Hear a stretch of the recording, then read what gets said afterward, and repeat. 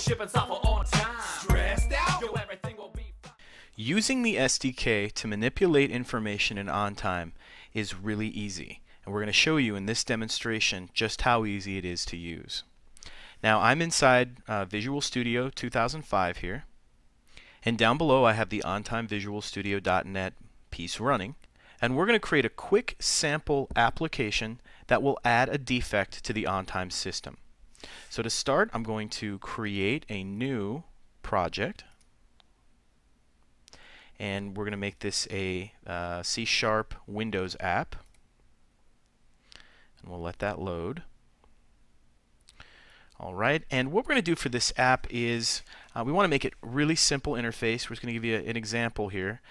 Let's create a couple boxes on our app here. Let's add a text box. Let's add one for the name of the defect, and we'll give a additional text box for the replication procedures. And let's also do some labels here as well. Move these over a little bit, and we'll add two labels here so that we'll know what it is that we're entering, and we'll do another one right beneath it. And this one, and let's also add a button so that we can add the defect. Good, and let's go ahead now and manipulate these. The first one will be name, so we're just going to jump down here and call this the name of the defect. And this one will be replication procedures.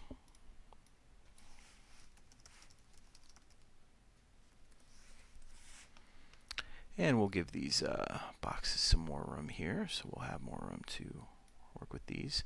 And replication procedures, we're definitely going to need some more room on these. So I'm going to make this multi-line, and we'll make this larger. Okay, now so we'll have interface here so that you can add the name of the defect, add the replication procedures, and then the button here, we're going to have this create. There will be a create button there.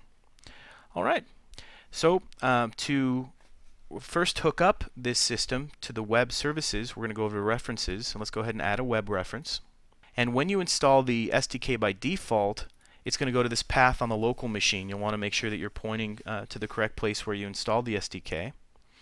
And I'm going to install this as we're going to call this let's call this defect service. Let's go ahead and add that reference. Okay, so now I'm going to jump to the code for the create button. Let's go ahead and double click on that button.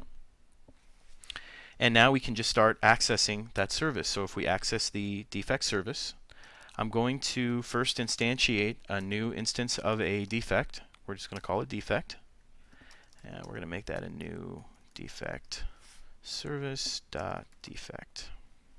And just like that.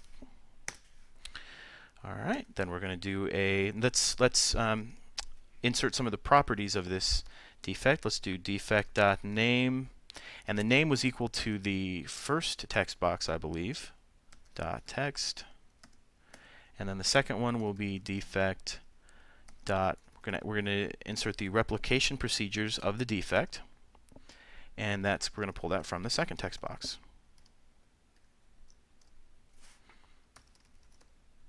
Okay. We can also do some other things.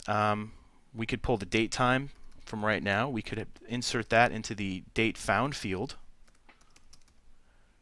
So we can just pull from the date found, and we can set that equal to datetime.now.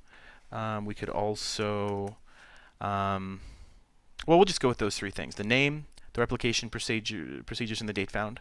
And let's just create the item now. We'll just say new. Let's go ahead and actually take this defect and now send it to the service. And we'll do, this is the defect handler. And we're going to call the add defect function, and we're going to pass this. You'll see that this function here has two parts. First, you need the security token. This is a security token that is tied to the SDK installation. This is the web.config in the root directory of your SDK application. Now I happen to have this in memory, so I'm just going to say new GUID. Quickly get the format ready here, and I'm just going to paste this in now. Okay, and there is my GUID, and let's go ahead and complete that piece.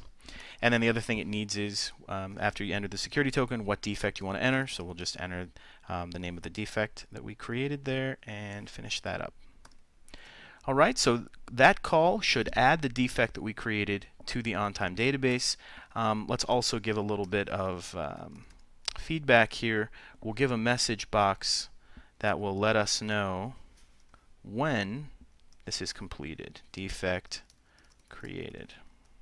Get a little bit of feedback there. All right, so let's go ahead and run this.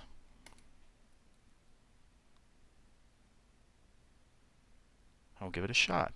All right, here's my form. So let's create a new defect. Defect created from SDK. Replication 1, do this, 2, do that, 3, and so on. Okay, so I'm going to go ahead and click the create here. It is now creating it. There's the feedback, defect created.